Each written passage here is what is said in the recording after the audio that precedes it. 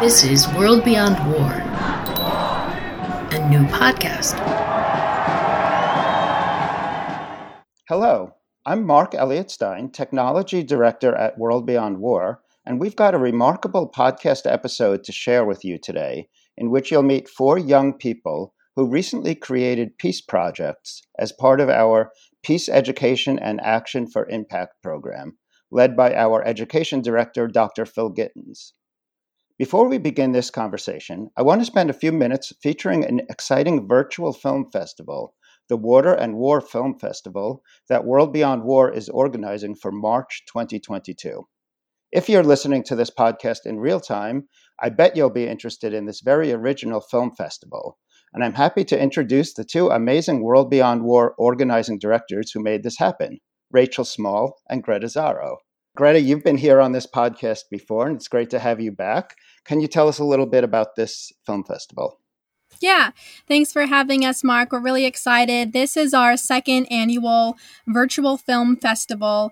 And this year, the festival will be March 15th through March 22nd in honor of World Water Day, which is March 22nd. And the festival's title is Water and War, exploring the intersections of militarism and water, survival and resistance. And this is a really interesting theme. I think that the first thing that comes to mind when you hear water and militarism is, of course, the horrendous history of U.S. military base contamination around the world on these bases, hundreds of bases that are notorious for chemical contamination, which has seeped into groundwater and affected communities around the world. So that's the first thing that comes to mind, and that's what we explore in day 1 of the festival on March 15th at 7 p.m. Eastern Daylight Time, where we talk first, we have a screening of No Defense, which is a full-length film that talks about what I just discussed in terms of this widespread contamination with the PFAS chemical, which is known as a forever chemical in terms of how pervasive it is. And it talks about a particular example in Michigan in the United States, where communities have been impacted greatly with many health concerns due to this military base contamination. Following that, we have a short film created by the Empire Files, which also explores military base contamination in a different context. This is in Hawaii, where there's the notorious case of the Red Hill fuel tanks that are leaking fuel, and this is part of the U.S. Navy's base in Hawaii, and Native Hawaiians have been campaigning to shut down Red Hill. And so that's day 1 of the festival that explores this most egregious example of military base contamination. And following the films, we have film discussions with the directors and other key people who are a part of the films who can really give us a first-hand look into these situations and also give us an update on what's happened since the films were made and how we can take action. So that's day 1. And then day 2, takes this theme in a different direction. I think this is very interesting. It explores refugees crossing by boat. And this story in particular, called The Crossing, is a full-length film that shows firsthand footage of Syrian refugees fleeing violent conflict and war, crossing the Mediterranean Sea in a very risky journey, fleeing to safety in Europe, and then following their journey in Europe, living in refugee camps, and what that experience looks like from a first-hand look. It's a really interesting film. It captures footage that really most people never have a chance to see that kind of footage. And then following the film, we'll also have a panel discussion with a director and other key people who are involved in these issues and who can talk about the intersection of the war economy and the wall economy, the way that there is the militarization of borders. And often it's the same companies that are fueling violent conflict, weapons manufacturing companies, and then they are also profiting off of the militarization of borders on the other end.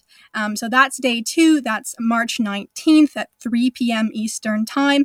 And I will pass it to my colleague Rachel to tell you about day 3.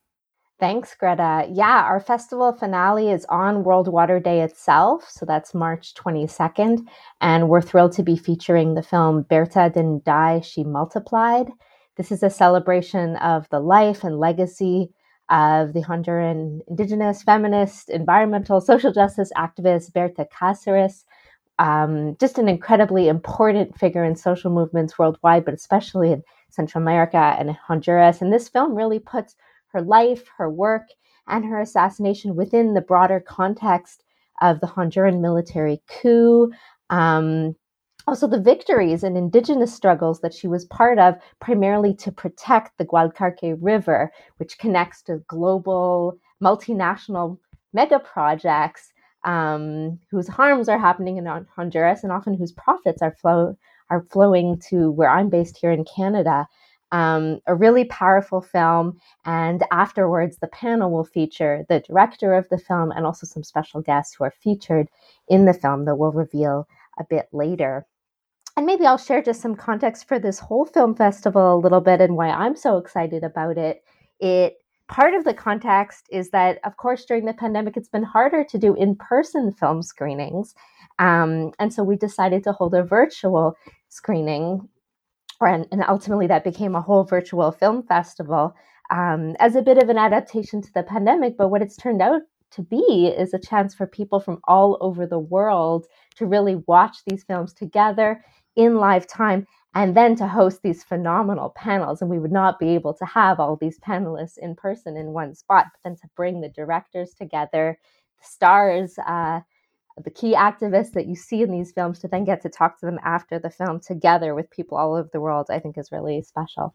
You know, one of the reasons that a film festival is more exciting than just going to a film is that you often have these interactive sessions. And I do think it's cool that we're sort of helping to invent the new concept of a virtual film festival where we can still ask questions. So what type of interactions will be possible? Will people be able to ask questions, speak to the key people behind the film? Yeah, absolutely. There will be that interaction where audience members can ask questions. And, as I mentioned earlier, I think it's really important to be able to have these key people from the film with us in real time so we can ask them, what has happened since the film was created? Is there an update on the situation? We can get that insider look.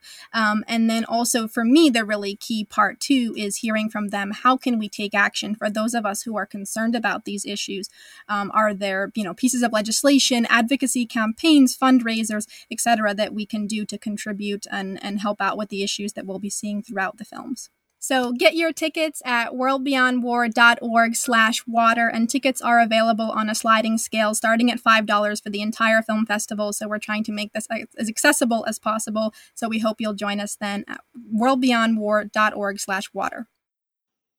Great. Well, I always think it's good for peace activists all over the world to take an opportunity just to be in a space with others and communicate and show up. And this is a chance to do that. So thank you. Thanks for this intro. And next, we're about to meet a few creative people who are going to talk about their peace projects. So I'd like to take us out by playing a little music, which you'll hear more about in the conversation to come. So that's what's about to follow. And Greta and Rachel, thanks for telling us about this film festival. And I'll see you there.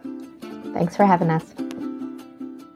Por 6 meses nos juntamos y esta vez 5 jóvenes seremos los promotores de paz por venezolanos, generando los espacios y tomando iniciativas de manera inclusiva para resolver conflictos con diseños creativos y con mucha escucha activa.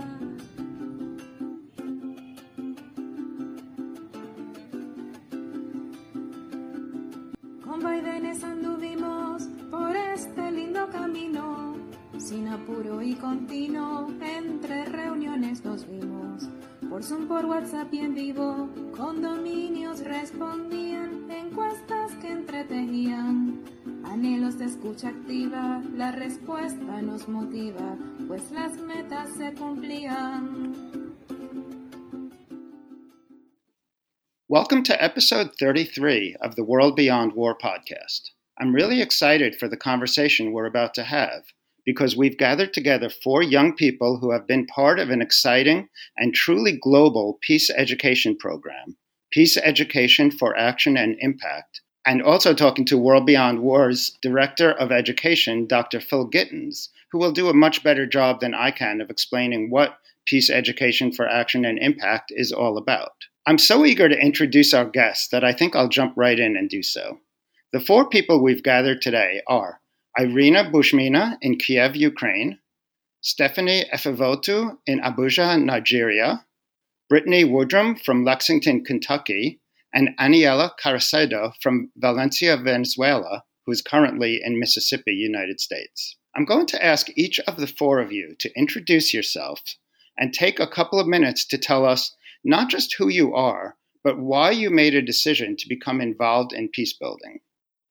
We're recording this interview in February 2022, a time of extreme global tension and fears of a new war in Europe that might be coming down hard in the place that one of our guests is speaking to us from today. So let's start with Irina Bushmina, who is speaking from Kiev, Ukraine. Thank you for being here today, Irina. Can you tell us something about your background and what is going on in your part of the world right now, as well as what brings you to the world of peace building? Hello, everyone. So, two words about me. It's I'm trainer of business etiquette and communication, and in professional life, and I'm member of Rotary International, so from Rotaract. And since this year, I also became a member of Rotaract for Peace. And I would say that 1 year ago, I didn't know nothing about peace. I mean, of course, I knew the word peace, but I had my own vision. What exactly is it? And the only one stuff what I knew about it, it was peace. It's something where there is no war. And when someone had been telling to me, "Oh, let's do a peace project," I have been sitting and thinking, "What do you mean? Like, what does mean peace project? Like, I cannot go to the place where the war and just stop doing, like, stop this war."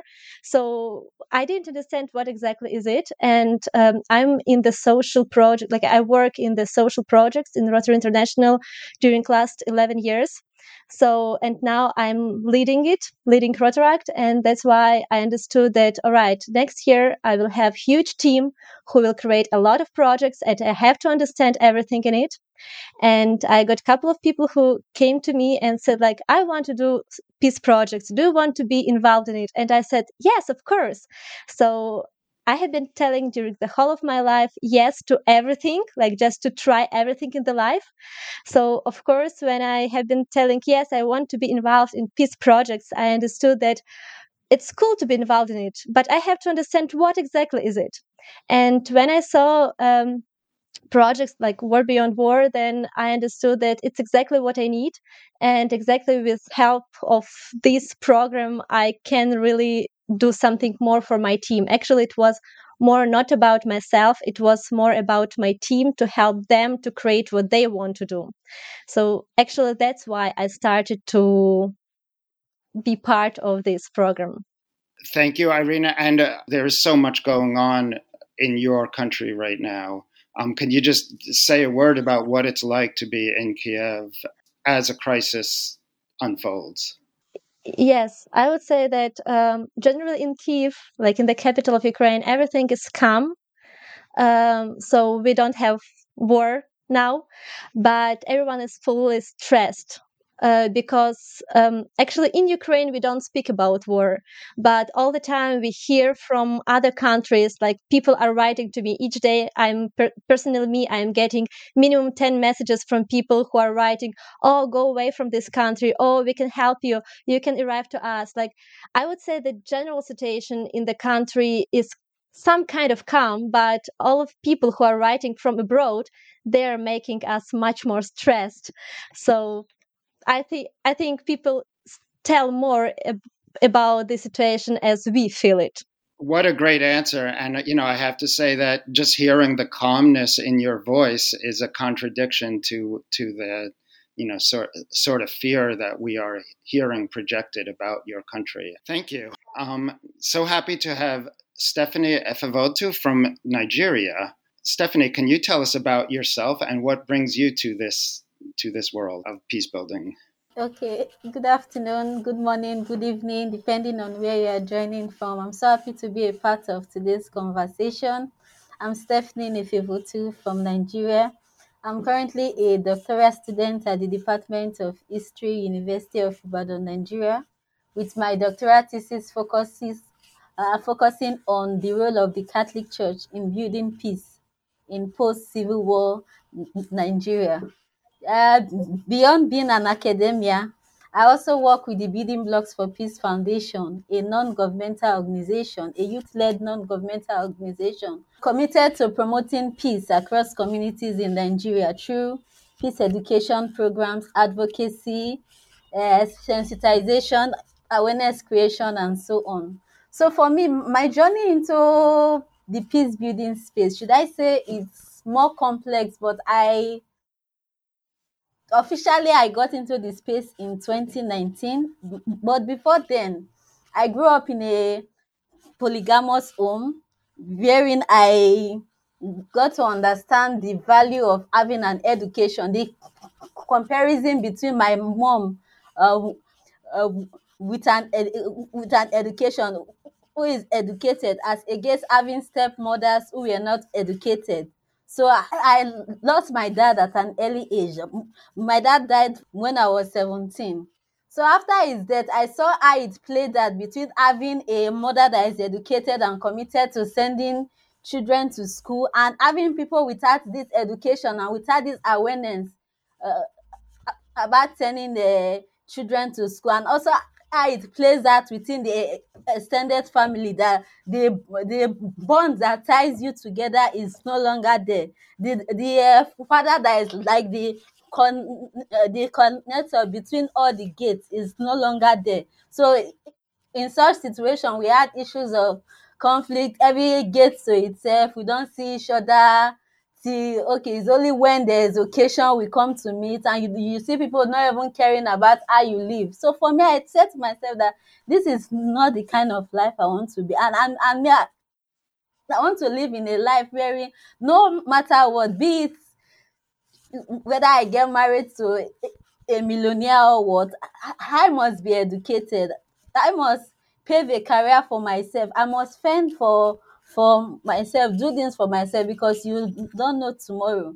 So I started this journey, but I really did not know anything about, oh, there's something you can put it in, can create awareness and all of this. So I started this journey, did my first degree in history, second degree in history, but still pushing on paving a way for myself in this world. So 2019, I met a friend in an academic workshop. So we were just discussing. I was like, the insecurity in this country is becoming too much, and young people are usually the people facing this issue. You go to the north, the south, the east, and the west, everywhere problem. What can we do about it? I'm no longer feeling safe in this country, but because of the passion I always have it in my mind that I would like to stay in this country, probably visit outside the country for vacations, then come back again. But my country is my country, I can't leave it. But I was like, oh, with this state of insecurity, what can we do? So he told me that he works in a peace building organization. This is what they do, that on their own part they do advocacy, trying to raise awareness on the need for peaceful coexistence. So I was like, oh, really? Such a thing exists? He was like, sure, it does. So he introduced me to the Building Blocks for Peace Foundation. So I started interning with them, but because I had no background in peace building, and since I did not have any degree from peace and security, and I was already done with my masters at this stage, I was like, oh, on my own part, I have to start building my capacity in this area. So I started with taking short courses and attending trainings related to peace building, trainings from the United States Institute for Peace, training from UNITA, and any program I see on peace and security, especially with regards to youth peace building, I always try as much as possible to get involved, because I believe that capacity gap remains one of the reasons why young people are vulnerable to be used as tool for perpetrating violence in this society. So I think I can also spread that same message to people to build peace. So this is how I got involved in this whole journey. And since then, whenever there is program on training on peace and security, I always try and get involved, which was also why I got involved in this PEFI program. Thank you very much. Wonderful. Well, thank you. I have so many follow-up questions to ask you, but we're going to have to pace ourselves. Okay. And so I'm going to move on to the next person. Thank you for that. Brittany, please tell us who you are and what brings you to this program. Yeah, so I would say that my foundation in peace studies actually starts in Southeast Asia. So after graduating undergrad, I'd studied nonprofit administration, which ultimately led me to work for a number of NGOs and mission-based work around the world. And I really fell in love with Southeast Asia and specifically Myanmar. I was living there for a little over a year. And if you know anything about Myanmar, you may know that it's been in the news quite a bit in recent years for a lot of peace and conflict issues. And I was actually there in 2016 and 2017 helping with a women's empowerment group. And that was when the initial wave of the genocide actually began, and I never heard anything about it while I was in the country. It wasn't actually until I left the country that I learned of this. And I remember feeling so helpless and so guilty and just horrible that something this atrocious could happen like in my backyard and I not even know about it. And so I've always been a humanitarian at heart. I think ultimately I would like to work in humanitarian assistance, whether it be disaster relief or helping refugees or IDPs. And a lot of that goes hand in hand with peace studies and peace work. So in 2019, I actually returned to the US looking to study humanitarian assistance. I moved to Denver, Colorado, where I started a degree in international security, thinking that it would be like about security of humans and like how to kind of seek out peace. It definitely wasn't. It was much more of like kind of how Irina defined it, being like this absence of war, or even like protecting our interest through a bolstered like military stance versus this like definition of positive peace, which I really didn't learn until this course that we took in the fall of 2021. But at the same time, whenever I moved to Denver, I was looking for a way to get more involved with humanitarian assistance as well as my new community. And I found an organization called Shelterbox, which is actually the like international disaster relief partner of Rotary. And so I got very involved with Shelterbox, and as a result got very involved with Rotary and learned about their Rotary Action Group for Peace. And from there, I think it was kind of just a snowball effect where I started taking courses, and then someone recommended me for the World Beyond War's peace course that we took this past fall. And yeah, I'm very excited to see where it goes.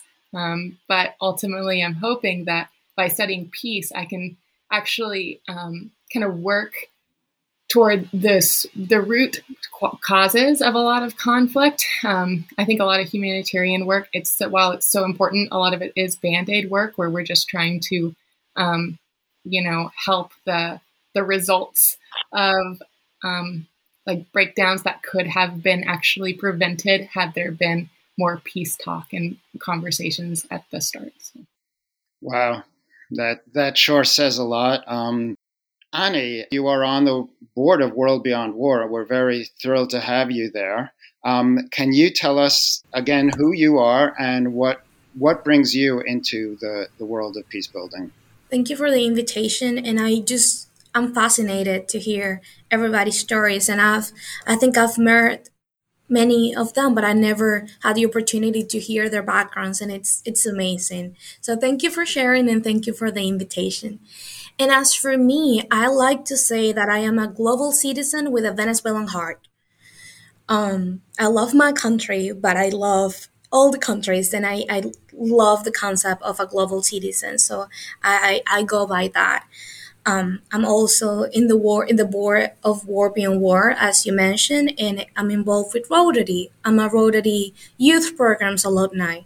I was in Interac and I was an exchange student to Venezuela, from Venezuela to the United States the year that the pandemic hit. So I got stuck in the US because Venezuela and the United States, they don't have diplomatic relations. So I got stuck here and now I live in southern Mississippi in a beautiful little community. Um, so I got involved in peace building because I think, right? I don't know. But I think growing up in Venezuela, we are in a really complicated political and humanitarian crisis.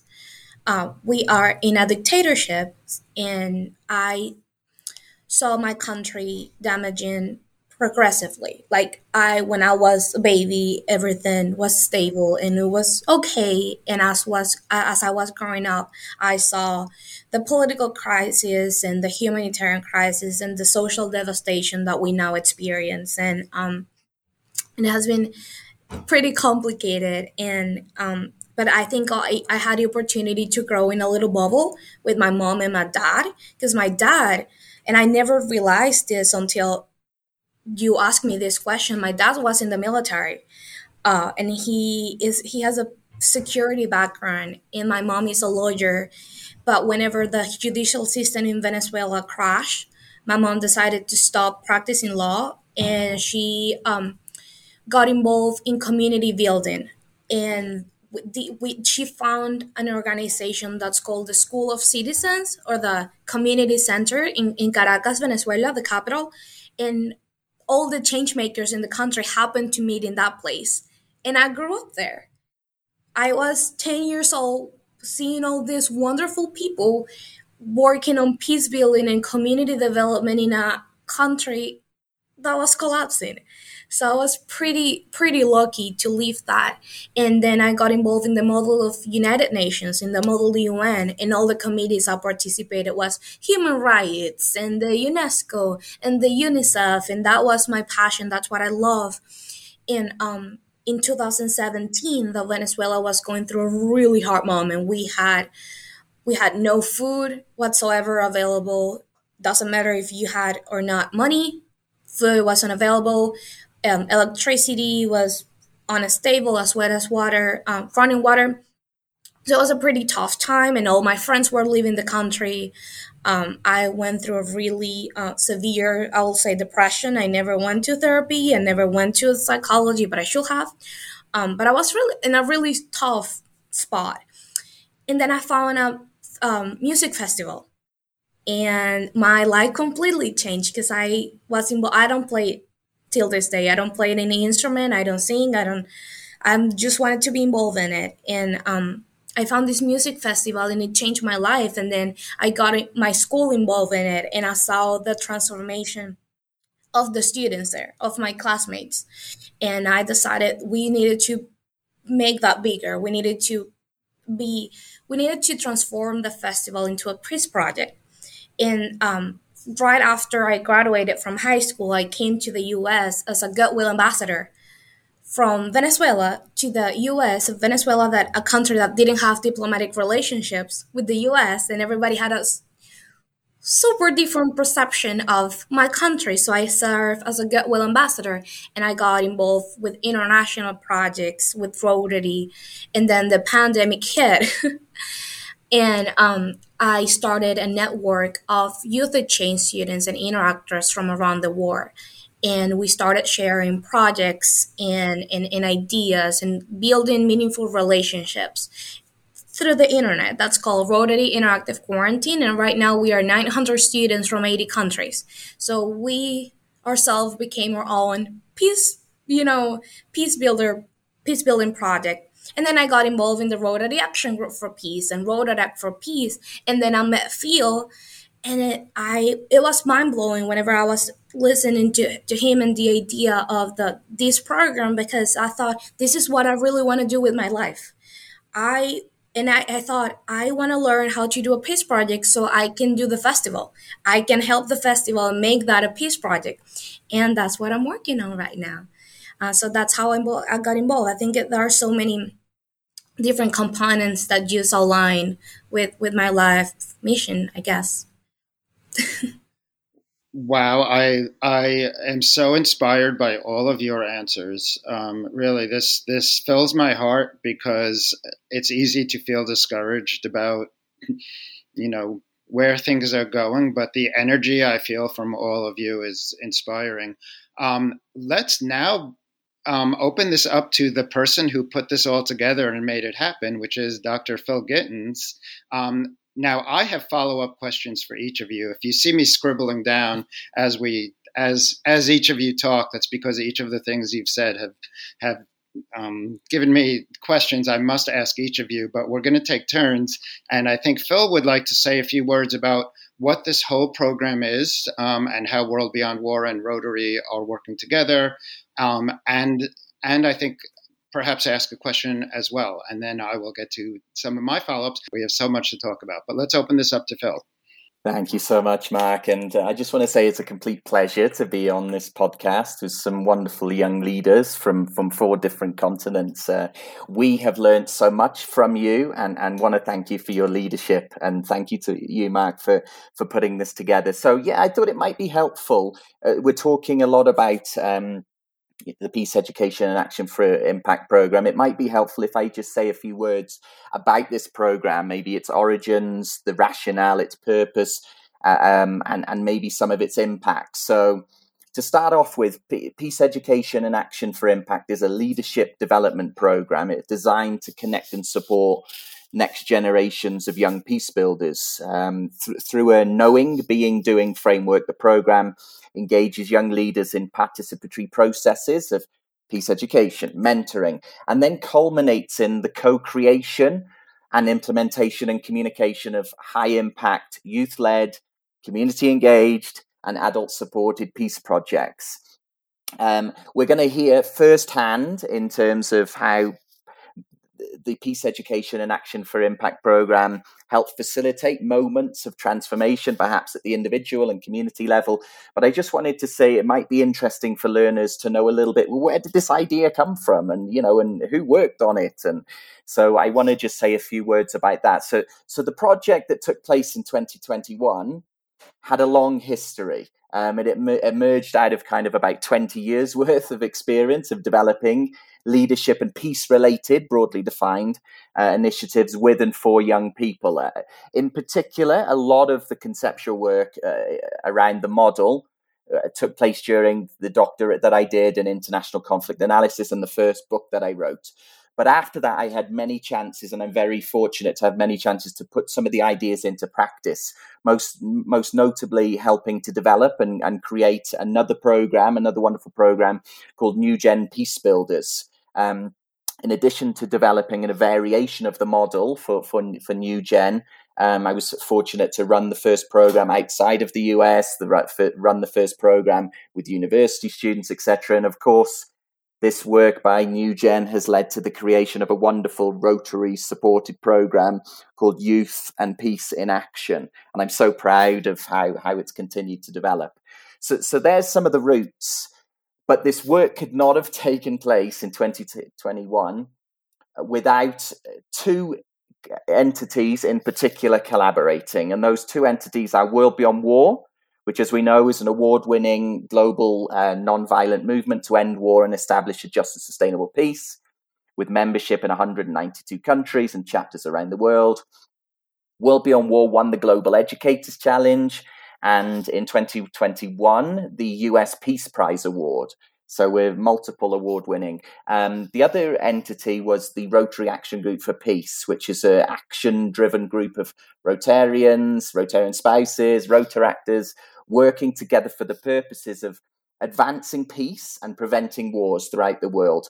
So I'm very fortunate to kind of wear both hats. So I work in the education area for World Beyond War, and I'm also a Rotary Peace Fellow and a Positive Peace Activator, which is a collaboration between Rotary and the Institute for Economics and Peace. So what I wanted to do really was, after speaking with World Beyond War about this idea of the project, was to try and build in co-leadership of the project as a partnership between World Beyond War and another global entity. So given my background experience with Rotary, I then approached the Rotary Action Group for Peace, and in particular Alison Sutherland, who deserves a massive shout out for her leadership, to see if they were interested in collaborating with World Beyond War on this project. Thankfully, they said yes. We signed an MOU, and then we created a global team to oversee the first year pilot in 2021, which was made up of both people from Rotary Action for Peace and World Beyond War. It was here really where I presented the overall kind of vision and model of the program, and invited feedback from Rotarians, from World Beyond War, etc., with regards to this. So in the end, we ended up putting this project together. We started with this ambitious idea of 10 countries, and we thought that was a bit crazy. 10's far too many. Well, in the end, it ended up being 12 countries. And the project in 2021 it's a first of its kind. It's the first time in the peace building field in general, but also a first of its kind for Rotary and for World Beyond War, that this type of project has happened. It brought young people and communities together from 12 different countries across 4 different continents to engage really in what we call a developmental process of reflection, which is the education part, and action, which is the peace projects part, specific to both promoting peace and challenging war. And this is quite important. We might come back to it after. The 12 countries were Cameroon, Kenya, Nigeria, South Sudan, Ukraine, Russia, Serbia, Turkey, Canada, US, Colombia, and Venezuela. Breathe. So those amazing 12 countries. Each country project team was constituted by what we call 14 or more different people. So there was 2 overall coordinators who had leadership for the program, and they were responsible for then recruiting the rest of the team, which were made up of 2 adult professional mentors and then 10 young people, generally 18 to 30. Part of the kind of rationale behind the program as well, it must be said, is that looking around at the peace building field, there's some great work being done, but there's also gaps as well. So part of the idea for putting the Peace Education for Action for Impact program together was to address some of these gaps. For example, there's often, and I often speak to many people all over the world, doesn't matter where it is, there's always this gap between education and action. So we really wanted to try and address that gap. There's also this kind of, and Annie and others and I are working on this gap between, the young people and the adults, where hopefully part of the idea of the Peace Education Action for Impact program was to try and facilitate spaces for intergenerational collaboration, intergenerational learning and action. And also the idea of cross-cultural learning. So, for example, look who we've got on the podcast today. We can learn so much from Venezuela. We can learn so much from the US. We can learn so much from Ukraine. We can learn so much from Nigeria that can be perhaps taken to other different contexts, to improve learning overall. So the program was designed to facilitate cross-cultural learning. And it was also designed to contribute to what we call global policy agendas. So the Sustainable Development Goals is a global policy framework. The Youth, Peace and Security movement is a global movement. So we wanted to contribute to these global movements, but at a local level. So a project in Venezuela will look different to a project in the US, and you're going to hear from the young people about their project shortly. So this was part of the idea of the program. But the question then was, okay, now what do we do? And we split the program into 2, in broad terms, 2 parts. 1, peace education. 2, peace action. So part 1 was a 6-week peace education online course. And over the 6 weeks, the participants had the opportunity to go through 6 different modules, everything from, and what we called it was addressing the head, the heart, the hands of peace building. So in the first 2 weeks, we addressed the head. So this is the concepts, theories, ideas of peace building. Module 1 was called An Introduction to Peace Building, and then Module 2 was Understanding Systems and Their Influence on War and Peace. But we know peace building, we're not a brain on a stick, and you can quote that one, we're not a brain on a stick, we're human beings with hearts and hands. So we wanted the next 2 modules to really look at, and through feedback, we've got a lot of good feedback that this was really important for the young people, that to look at how we go about being in this peace building work, so the emotions, the feelings. So we had one week which looked at ways of being with self, really turning the mirror inwards. looking at ourselves. Gandhi spoke about be the change you want to see in the world, right? We can't control other things happening out in the world always, but we can try to control ourselves, right? And then the fourth module was ways of being with others. So how do we actively listen? How do we be in dialogue with others? And then modules 4 and 5 were what we call the hands of peace building, which combined looked at how do we design, implement, monitor, evaluate, and communicate peace projects. These 6 weeks really kind of were designed to draw from and leverage some of the leading thinking, research, theory, practice in the peace building field. This includes leveraging ideas and methodologies from a Rotary Partner Institute for Economics and Peace, in particular the Global Peace Index, the Positive Peace Index, etc. So that was part 1. Part 2 was when they move on to really kind of the impactful thing of the project is they go and do their own peace projects, and you're going to hear from young people shortly about that. But over 8 weeks, they work together in the country project teams to design, implement, evaluate, and communicate their peace projects over 8 weeks. We built in what we call kind of a community of practice along the way. And this was, hopefully, the idea was to bring the different countries together to share ideas about their projects, to learn from each other. Oh, look what, Stephanie and her crew are doing in Nigeria. Look what Annie's doing. Look what Brittany's doing. Look what Elena's doing in Ukraine and Russia. So that was hopefully that gives a bit of a broad overview in terms of the program. We've built in a monitoring and evaluation process, which we hope to kind of capture the impact. And this is made up of a monitoring and evaluation team. We have masters and PhD students from the University of Cambridge and Columbia, as well as a peace building expert and myself. And we plan to write up this work, by the way, in some leading journals, including the Journal of Peace Education. And early results suggest that it's been contributed to transformation at the personal and community levels. Now, there's no better people to hear about how it's been transformational or impactful than young people themselves. So I don't think I need to say anything more about that. So I think perhaps we can lead on to a next question. So the question is, how has the program contributed to your process of being and becoming a peace builder? Arina, please go ahead. So I would say that during this program, I got a lot of insights as a person and as a future or already present peace builder.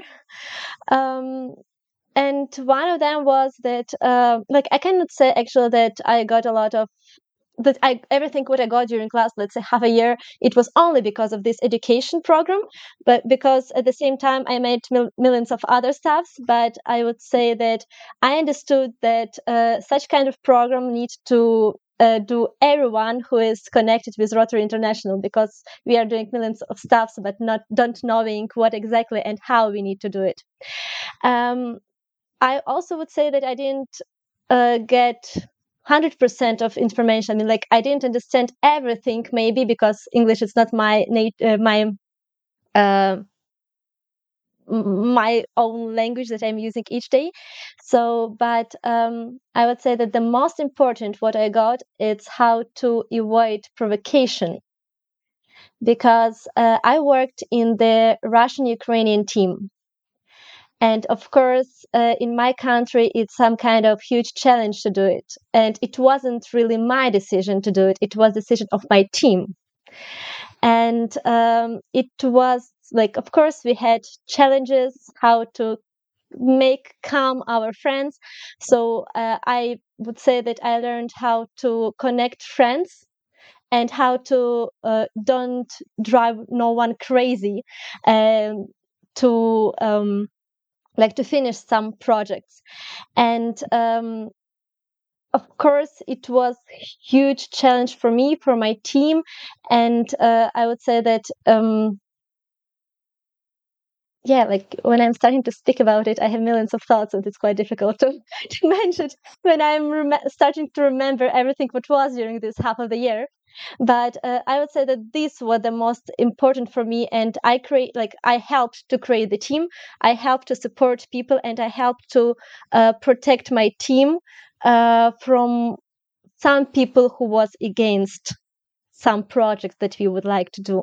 And it was really a huge challenge for me. And this helped me to become more peace builder than I was before.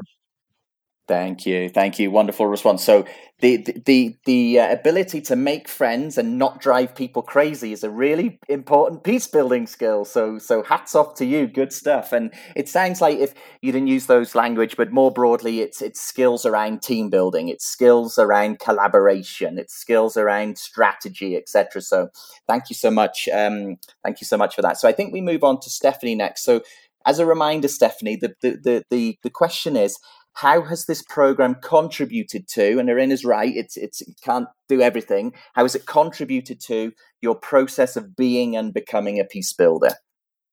Okay, thank you very much. Okay, so for me, this program has been very impactful for me in my journey towards becoming a peace builder.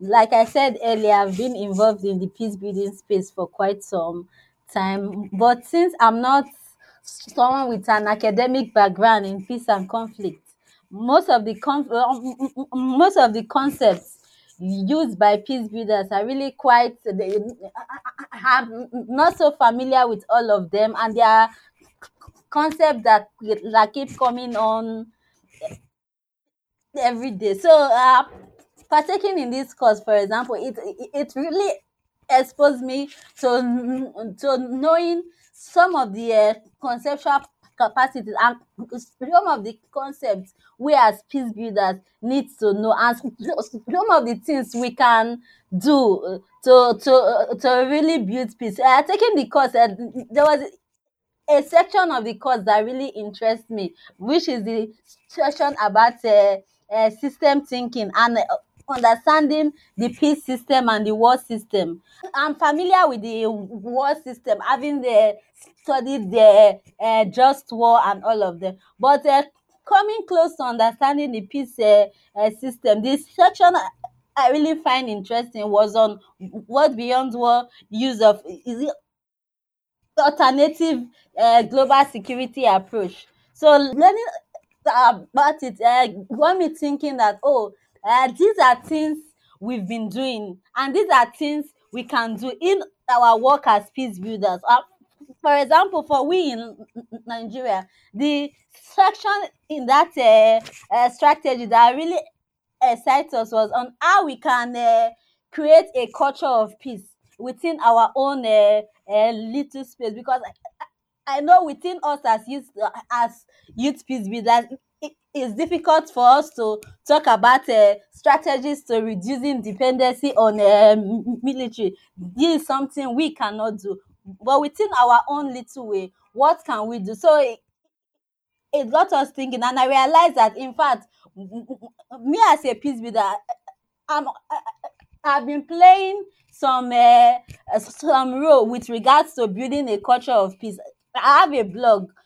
Through my blog, I post peace messages. So I see it's related to peace research, using research to promote peace. So, which is some new concept I also learned from the course. I also got to know more about reflecting, doing self-reflection as peace builders, because I noticed that most times as peace builders, we focus more on being at peace with others, and often forget about how to be at peace with ourselves.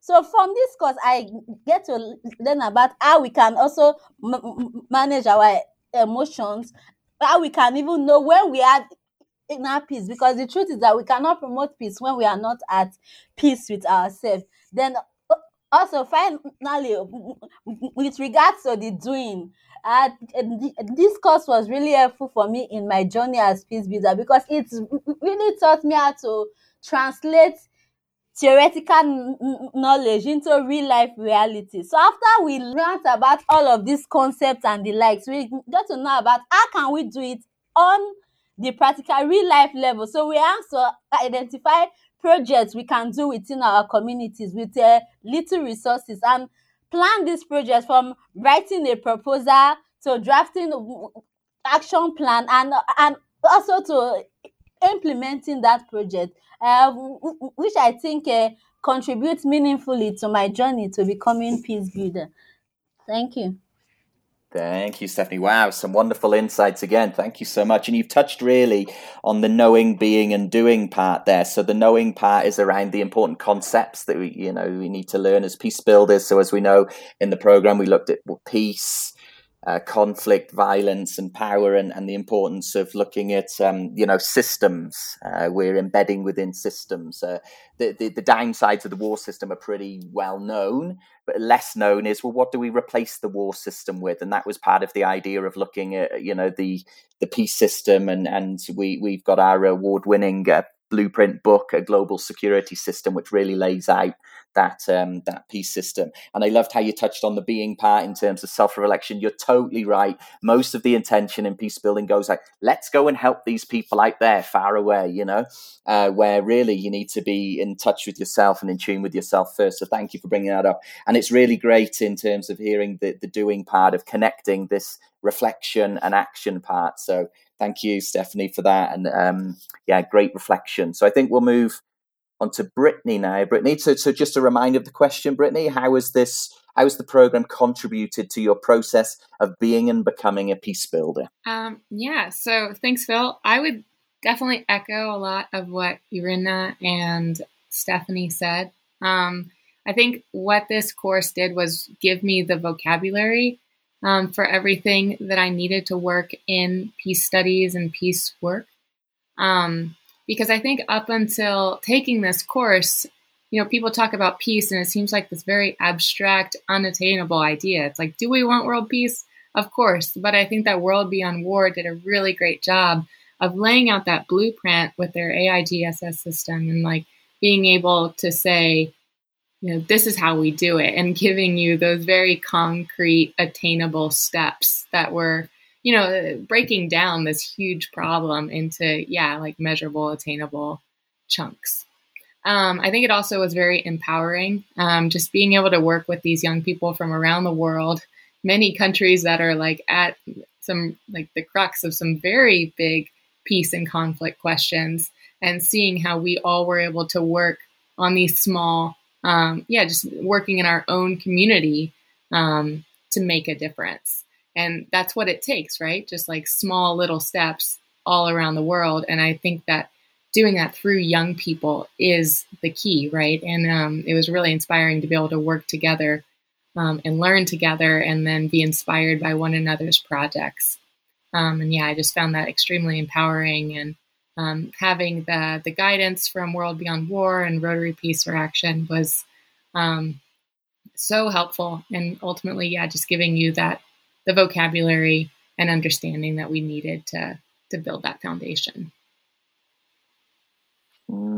Thank you, Brittany. Yeah, these are really great kind of comments. Thank you. Yeah, that idea of the vocabulary, how to go and talk about peace, really, really useful. And you touched on another great thing, which was kind of a byproduct or another goal of the program, which was to try and kind of facilitate leadership, right? Because it's a leadership development program. So young people need to have these spaces to kind of to go out there and work in collaboration with other team members to design the projects, to implement the projects without being too adult kind of led. So hopefully, I'm sure we're going to talk about this, moving forward, but I'm glad that, that you found it quite empowering in that respect. And, the opportunity to engage with other young people from different parts of the world is, really enlightening as well. So thank you for that, Brittany. And, if we can move on to you, Annie, how did it contribute to your process of being and becoming a peace builder? Yeah, so definitely this program has been a transformational experience. The content, I think this led the foundation, the academic foundation for my peace builder journey. And I discovered through this that I really want to study this. I want to do this for a living. I want a profession on peace building. And this was an absolutely amazing foundation for that. The content, I think, was outstanding, and it was understandable from like a PhD person and me that I just graduated from high school. So I was amazed to be classmate with people that was in like graduate programs, and then high school student Annie, and I think that was fabulous, and it made me reflect on what I know, who I am, and the ways I do things. I think that was, in the approach that the program had, and I think it was a really transformational experience and set the academic foundation for, I will say, my future, and the network, and having the opportunity to work with professionals like Phil and the War Beyond War team and the Rotary Action Group for Peace, and people like you guys, like Brittany and Irina and Stephanie, and so it has been just wonderful, transformational, and I had the opportunity to network with international people and people in my own country. I mean, my team was amazing. I didn't know them before, and now we're really good friends, and we're getting closer to work with peace projects in Venezuela. So it has been just a transformational experience, and I am grateful to be part of it.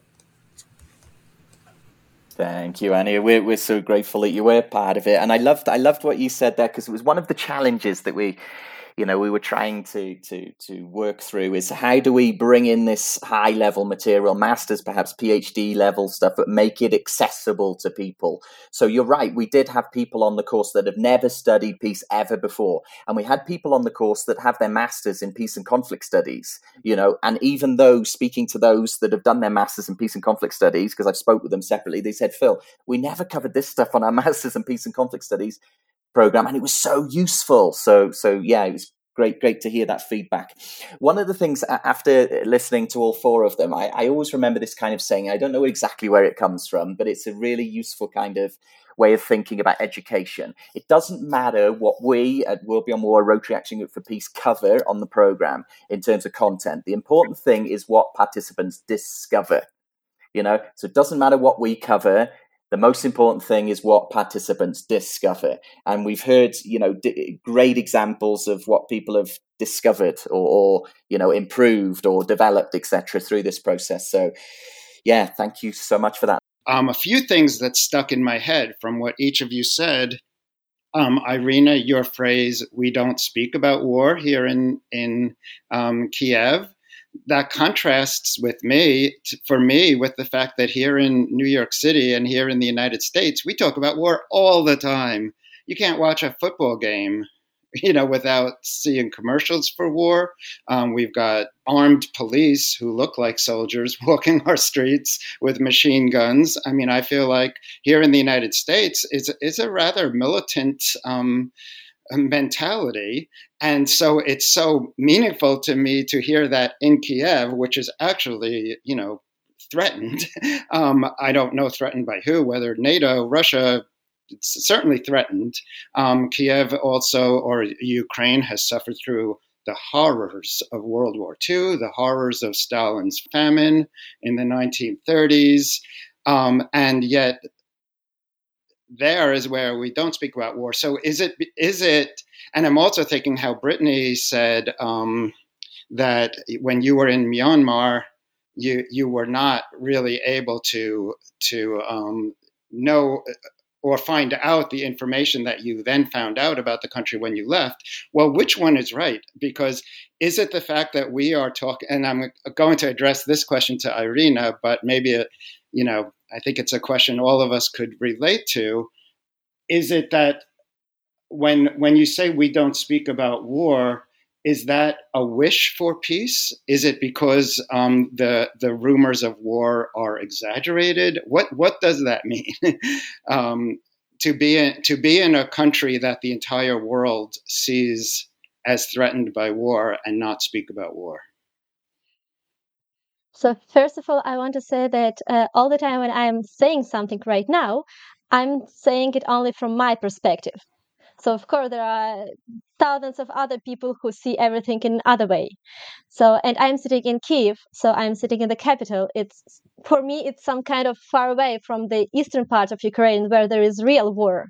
So it's also different parts. So here is calm. There on the eastern part, no, there is war, and during last days there are people who died. So, of course, we speak about war, but also maybe my society talks not so much, like that society in which I'm spending my time, because also me personally, I know, like I'm working in the business etiquette, so I know that topic war, it's some kind of not the best topic if you want to spend time with people. Yes. So mostly if you speak about war, then it's really close people, like some friends or your family, where you really can share your feelings. But we are trying not to talk too much about war because we don't see it like physically right now. When I'm looking to the window, I don't see it. And we have something in the head, like if you don't talk too much about it, maybe it will not happen. So, of course, inside of us, we understand what is happening. We understand what can be, but we don't see the sense to destroy the whole life right now only because we want to talk about it.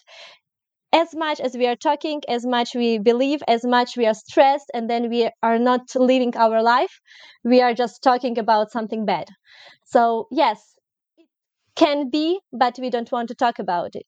But for example, yesterday I initiated one training for Rotaract and Rotarians, exactly about to talk about it, because we have everything, all of these bad feelings we have inside. And as I mentioned, like we are stressed. We don't speak about it, but we are stressed because of it. So yesterday we created training with Scott Martin, one Rotarian, and we spoke about topic like inner peace against war. So there we had Zoom call, and we really mentioned which fears we have, like what we are scared because of, and what we don't like. We don't know what to do if something will happen. We don't know what we need to do now, what we need to think, what we need to feel. And of course, yesterday when we spoke about it all together, like actually, let's say, huge family from the different cities, everyone was so honest, and we felt so much good, like let's say different vibes, but also good, because we saw our support. We supported each other. So of course, after talking, it's getting a little bit less stressed, but still we try not to do it so much, to stay more calm. Brittany, since I had mentioned your experience in Myanmar, I'd like to know more about the experience of being inside a country that has a legacy of war, and then leaving it and having two different perspectives. Can you tell us a little more about that? Yeah, and I wonder if it's there's probably multiple things happening here, and also very similar to Irina. My perspective is only one of many, and also as a foreigner, I do not know how much agency I have to speak on this topic. But I almost wonder if it's also a question of being a foreigner in a country where, as much as I did to learn the language, I was never going to be fluent. And so maybe local newspapers or local news things were much more apparent. But I will say censorship, at least in English papers, was very extreme. And also, I know that social media had a huge role in eventually what happened in Myanmar, and that people were only getting one type of homogeneous news. And that led to, people feeling entitled to their beliefs and thinking that this was how everyone felt. And it is amazing how media and news can just spiral like that to create kind of this almost mob mentality. And we've seen that not only, in Myanmar, we've seen that especially in the U.S. over the past several years, especially having such a clear-cut bipartisan kind of government system. For sure. But yeah, as far as then being able to leave it, I don't know. I mean, I think that's just one thing we always have to realize as individuals is where are we getting our information from?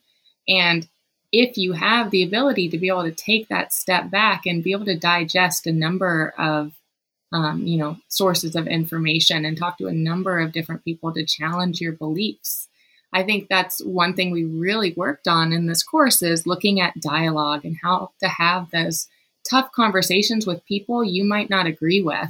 And I think that that's what, like almost all conflict begins with a breakdown of conversation. And so being able to realize that that is the case, whether you're in a country or out of country, or you're in the midst of a conflict or you're far away, finding ways to create those mediums for dialogue are so key. Because if you're only having one source and you're only, blindly believing one thing, then I think you're much more likely to, kind of follow the herd or follow that group mentality. And I think that's definitely that was at least part of what was happening in Myanmar.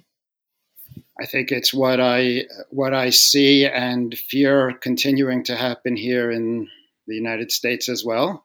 So yes, the struggle to see all sides of a situation, the struggle to understand what other people are going through, and people who might not speak the same language and have different backgrounds. Stephanie, it struck me when you spoke about the emotion that comes to the surface when in peace discussion or peace education situations. So in all of both your studies and your peace work and in real life, what is that emotion about? Is it about local issues? Is it about national issues? Is it about global issues? What is actually the day-to-day struggle of peace building or peace education from your perspective, and why is it emotional? Okay, thank you. The emotion that drives my peace building work, I should say, is I'm focused about having a world wherein the fundamental dignity of the human person is respected. So it can be both at the national, the local, and international level. For us locally, we see issues of insecurity is so rampant in this society. So we keep hearing today kidnapping, tomorrow ritual killing, and all of that. Sustainable jobs is no there for young people, and all of these are threats to peace and security. So for me, I'm just trying to think about what can I do, what role can I play, because the truth is this country is for all of us. We cannot even if we run and leave it, the country will be there waiting for us, because anywhere we run to, we must surely come back home. So these are the emotions that drive the work that I do as a peace builder. Ani, I noticed you used one of my favorite phrases, which is global citizen. You said, I am a global citizen. I am also a global citizen. There aren't that many of us sometimes, though, who come out and say, I am a global citizen. This is close to my heart. I think that we need more global citizens. What does that mean to you? Where did that come from? Yeah, it came from Module 3 in this program. Whenever we were reflecting on who we are, I sit down and say, oh my God, I don't know. I don't know who I am. I have no idea. Because every time that I introduce myself, it's like, I am a 20 years old Venezuelan student.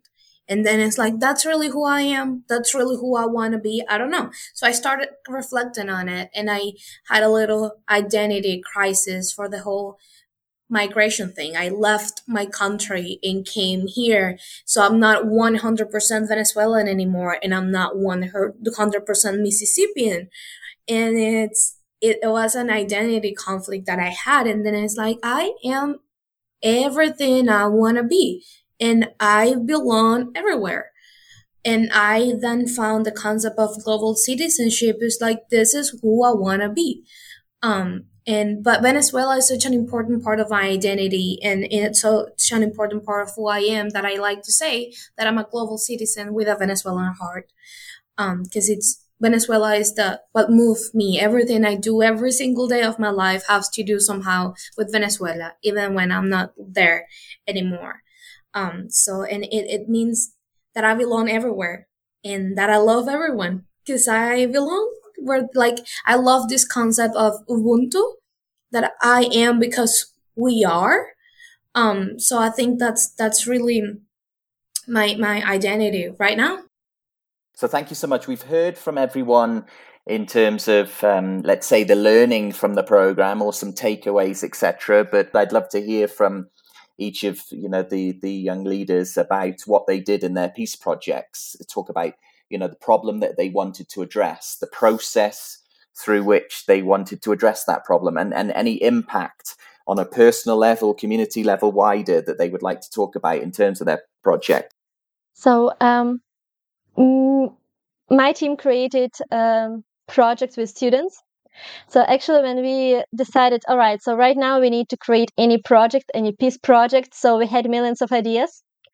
Of course, everyone wanted to keep something huge and organize really huge project, but we understood that we have only 1-2 months to finish and to understand if we have any impact. So we decided to kill 2 birds with 1 stone, and we decided on one side to do something good for people, like to listen what people need, and on the other side we understood, all right, we want to remember everything what we learned during our program, so let's give all our knowledge that we learned to other people. So we understood that like new generation who are going from the school, like high school students, they are going from the school, and of course they know word peace, but they don't know what exactly is it. So we decided to go to this like let's say adult students, and to give them the whole information that we know, but of course in the game way, like we made something more interesting for them.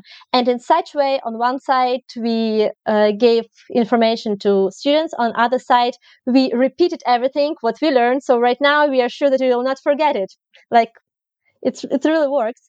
And it had really huge impact, because like on one side, because our team is separated, part of us are in Ukraine, part of us are in Russia, so we did this project offline in different countries, but at the end we understood that we have around 10-20 students who are already ready to do peace projects like this, let's say small children who are already ready to do something more for the world, and they really understand what they want and how they will do it.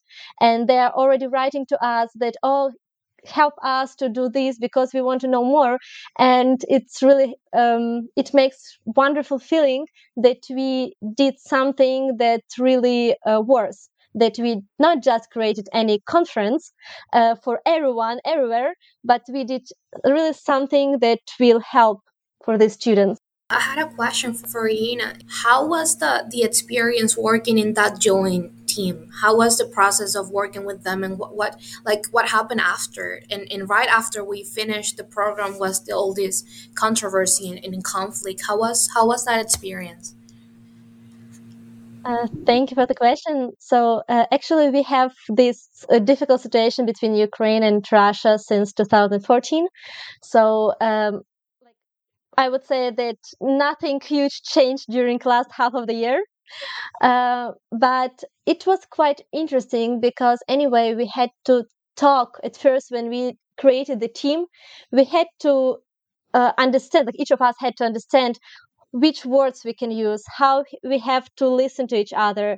It's not like we had something against each other. We just wanted to listen to each other more than in the real life. So that's why it wasn't really big problem, because before we were friends. So actually this situation didn't change nothing in our lives. We are still friends. The only one small problem for us, it's difficult to go to each other visiting, like to other country, and that's it. So still we create huge projects together, and we have a lot of fun. So, and the only one, second small problem was when other people from the site, not from the team, but people who saw our team, they could say something like, how you can do something together. This was also a little, huge problem and huge trouble for us, but we managed everything and we are happy because of it. Do you mean, Irina, that some people questioned whether this was a good thing to do? Because it seems to me so clearly a good thing to do. Yeah, people who are in this team who made this project, of course, we didn't have any questions because of it, because we are ready for it. We wanted to do it. But there are people who, on one side, they understand that that we need to do something together. We need to do these peace projects together, like Ukraine and Russia, because we are not speaking about governors. We are speaking about people in the country. So we need to work together. But on other side, and actually I understand these people too. On other side, our countries, from the whole history, we are really patriotic countries. Like, I mean, in the good way, not this bad way. Like, we are not nationalists. We are really patriotic. So we love our country. And of course, inside of us, there is this some kind of feeling of protection. And of course, in each person, these two feelings are fighting to be together and to protect ourselves. But we understand these people, especially in such kind of situation, and we can't say nothing bad about them. But still, I'm really happy that around me there are a lot of people who keep this friendship between people higher than just misunderstanding between countries. It sure is meaningful to hear about this effort. It means a lot to hear about this, so thank you. Stephanie, can you tell us about your project? Okay, thank you very much. For us in Nigeria, for our peace project, we decided to look into some of the problems, the critical insecurity challenges are facing us as a country. So for us in the team, we are identified school kidnapping to be one of the major security challenges facing us. So because we noticed that within the last 2 years, there have been over 10 cases of mass kidnapping of students from their schools, from their dormitories, students returning home from schools. Some of them have been kidnapped, and why some of them were eventually released. Notice that some were killed when their parents refused to pay ransom. So we decided that what can we do about it, because we noticed that leaving everything for the security forces alone is not going to yield any sustainable result, because the problem is becoming so mounting in the face of other security challenges in the country. So we came together to see that, okay, what can we do as young people to ensure we reduce issues of kidnapping? But because most of us were scattered across the country, we realized that it will be difficult for us to begin to do this program individually. So we noticed that the best way we can try to reduce these issues of school kidnapping is to take a multi-stakeholder approach, bringing different groups together. So we realized that everybody have a role to play. So how can we build a collaboration between young people on one hand, security agencies on the other, and community actors? Because these are people that need to come together to reduce issues of school kidnapping. But because of the COVID-19 pandemic, in which schools most times refuse people to come in for all this sensitization advocacy to reduce the spread of the pandemic, and also the bureaucracy involved in visiting the police and other security agencies. We know it takes time, and the project, we have a short time to complete this project. So we decided that what will be the best approach to ensure that this project get the maximum support that it deserves. So we decided to use an online questionnaire approach. So we developed an online survey and circulated to people within our network. So I shared to people within my NGO network, and a whole lot of the team also, because most of us in the Nigeria teams are members of different NGOs. So we have a network between youth group, between security forces, and also between schools, because through our peace education sensitization programs we've been doing, we have access to proprietors and proprietors of schools. So we circulated this question, asking them questions like, what do they think are some of the causes of school kidnapping in Nigeria? What are some of the consequences of school kidnapping in Nigeria? Then we asked for recommendations on how they think collaboration can be made between the security agency, between youth group and the community actors to ensure that this menace is reduced. We also asked for recommendation on how we think the Nigerian government can better empower the security forces. So at the end of the online survey period which we gave them, we got about 128 responses from this respondent. So after we have this response, we say, okay, what can we do with this result to ensure that the message gets spread to people that need to hear about it, which is policy makers, for example. So we decided to develop a policy brief based on the findings of the report, which we will circulate to the different stakeholders. So as I speak with you now, the policy brief have been fully developed, but we've sent it out for external review to make sure that other people go through this policy brief to read it, to see if it's okay, if there are other things we need to be to add to it. So we hope that before the end of this month or early next month, the policy brief will have been publicized for the public to consume, with the hope that it will help to profess solutions to collaborative efforts towards ending school kidnapping in Nigeria. Thank you very much. Thank you. Wow. Brittany. Yeah, so in the US, we actually did two separate projects. We had two groups kind of divide. And,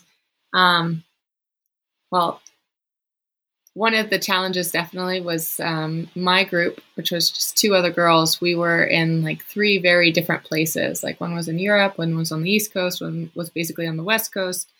So that was a challenge, and trying to find something that we could all do together that, kind of utilized our skills and passions and was still able to make a lasting impact. And one thing that we kept coming back to was music.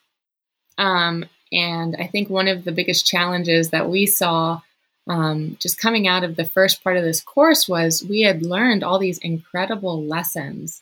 But I think one of the biggest lessons we took away was that peace is a process. It's a journey that, you never end. It's not like you learn these lessons and then voila, you're a peace expert and, we have world peace. It's like something that we are constantly working toward, and we have to constantly remind ourselves of these lessons and develop these skills. And so we were like, well, how can we kind of create something that will be fun and that people will want to engage with not once, but multiple times throughout their lives, to kind of come back to these lessons and to keep engaging with these very important lessons. And so our idea was to create a peace album, and we did. We created what's called the Peace Accords with a CH, like musical chords. And what that is it's an album of about 8 songs. So each of us went through and we created some song inspired by almost every one of the modules in the first part of the peace course. So songs that looked at like the peace system, and songs that looked at inner peace, or like invited people to meditate, or that brought in, like, asked questions to individuals about peace, and tried to bring in tactics for dialogue. And you might be thinking, like, it kind of sounds very musical theater. It wasn't so much that we were writing lyrics. It was more of this abstract inspiration of some of these lessons. And each song and the entire album itself was actually accompanied by a PDF that really took the listener through, posed some of these questions, and then invited them to listen to it. So of us three, I will say I was not the most musically talented, but I had a secret passion for music. And so one thing that I love doing is sampling, which is where you take speech and you'll put music to it.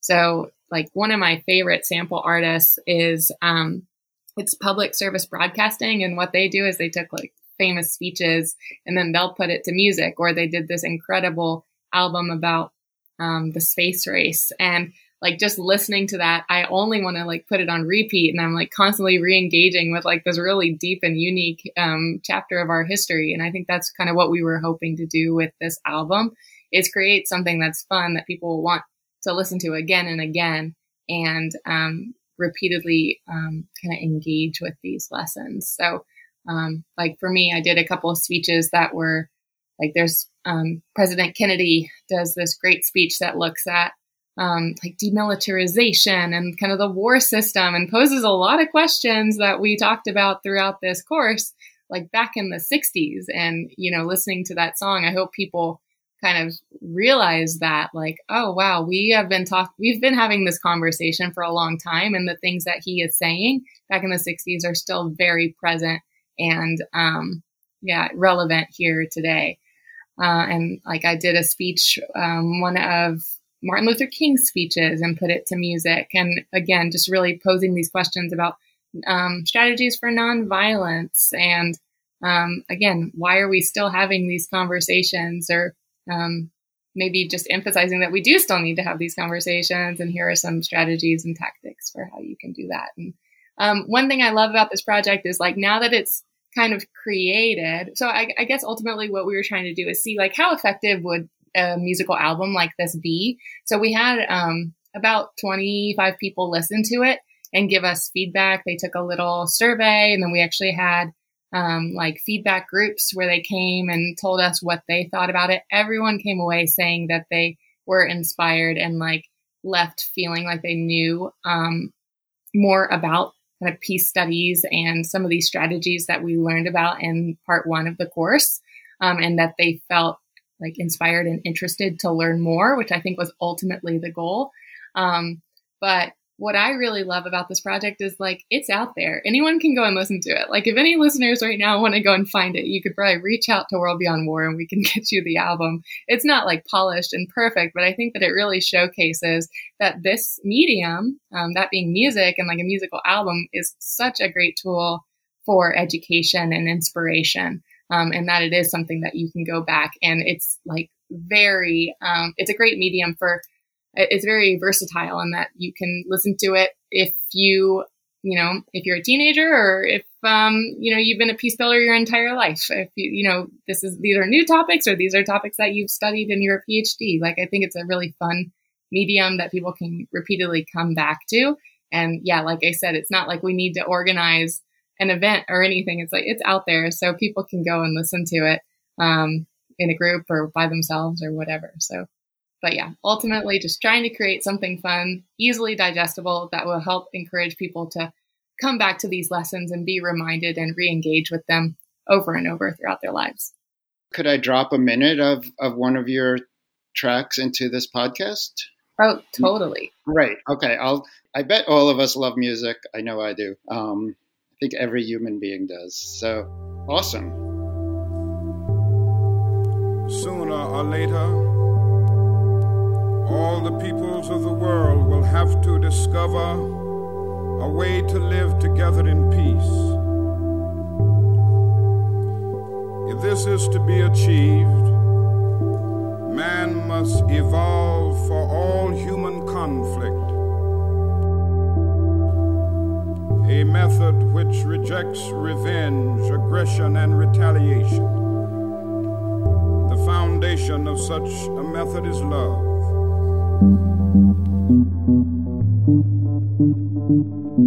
Is love.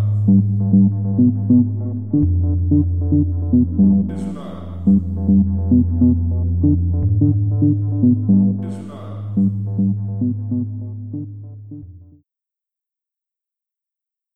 Ani, can you tell us about your project?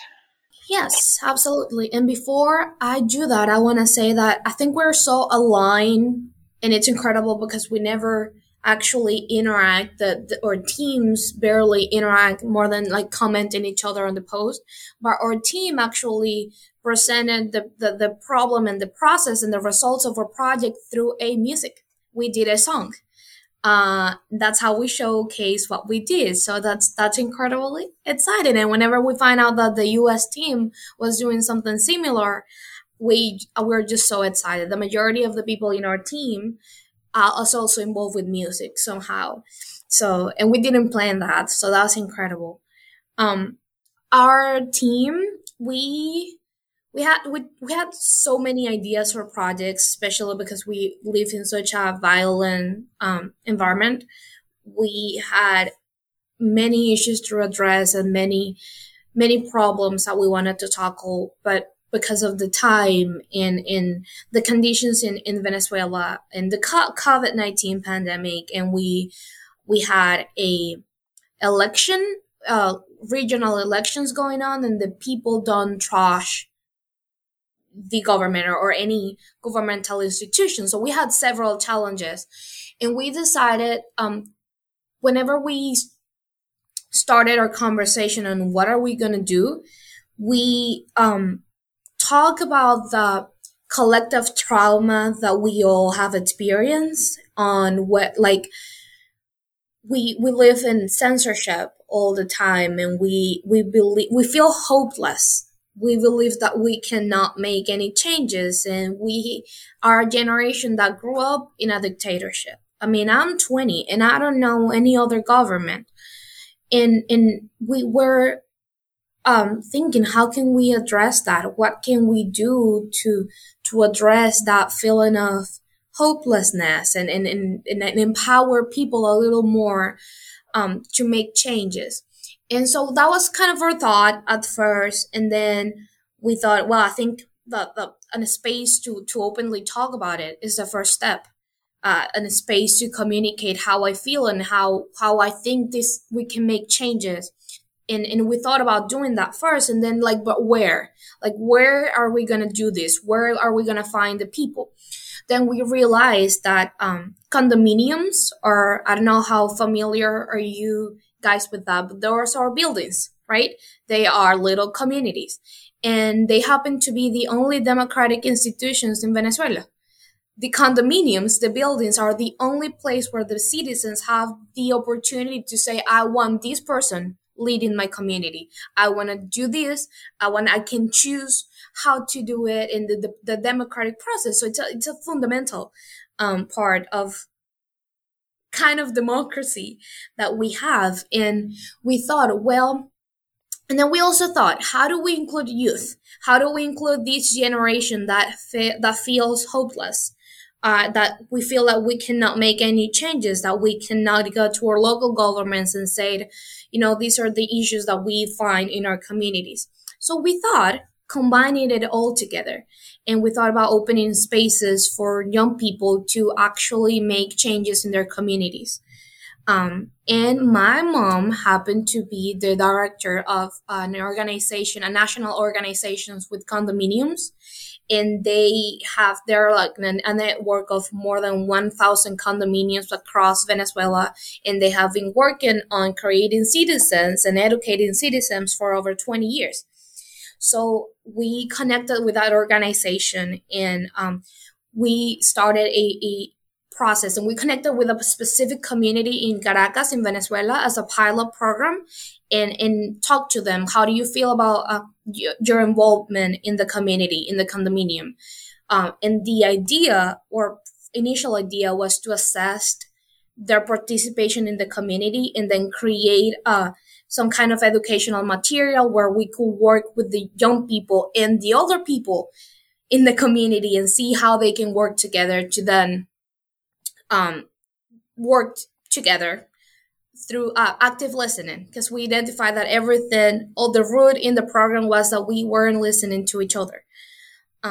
So that was kind of the overall idea, but because of the challenges with the elections, whenever we approached the community, they were hesitant. They didn't know whether they could openly talk or not. And then the COVID-19 pandemic. So we decided to adapt and we did a national survey assessing how the young people felt regarding their participation in the communities.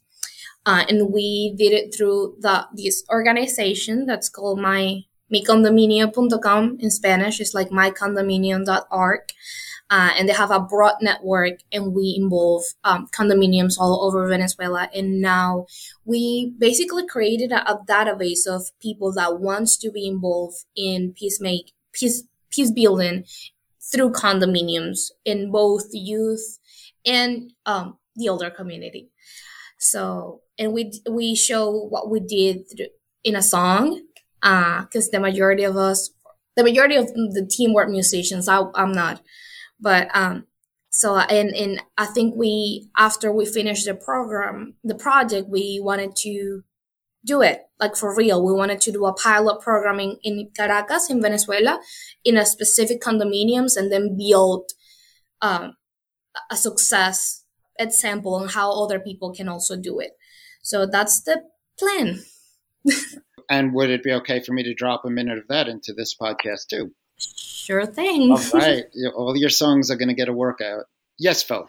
Not just the songs, but just to let you all know, we are in the process of kind of turning your wonderful reports into kind of a 3-phase process. Phase 1, which will be 2 or 3 line kind of overview of each of the projects that we can get out there on World Beyond War social media, etc., saying something like, what happens when young people from 12 different countries come together to create projects? Here's an example. That's phase 1.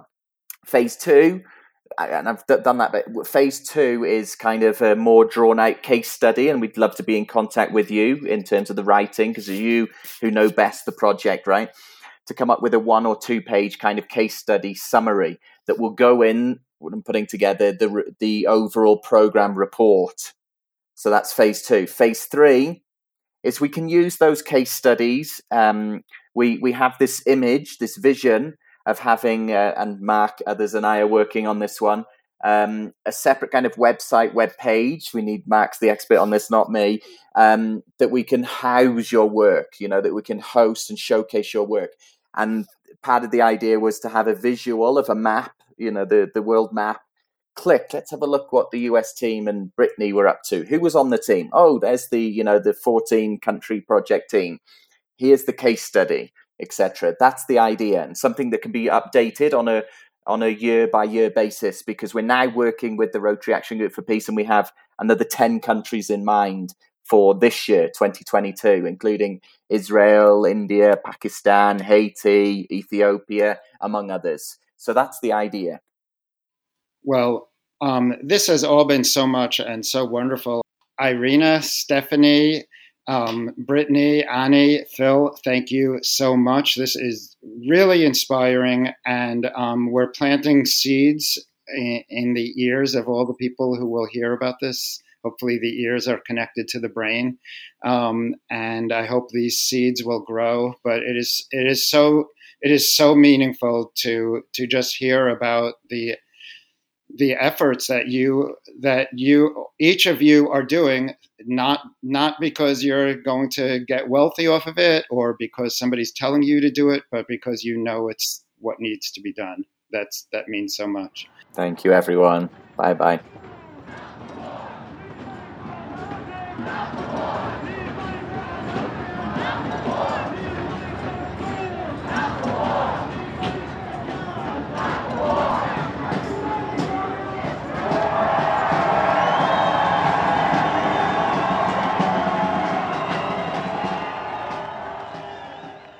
Thanks so much for listening to today's podcast. Our podcast is now available on iTunes, Google Play, Spotify, SoundCloud, and Stitcher. Don't forget to give us a rating. Visit worldbeyondwar.org to learn more about the social and environmental impacts of the war machine and get involved in the movement for a world beyond war.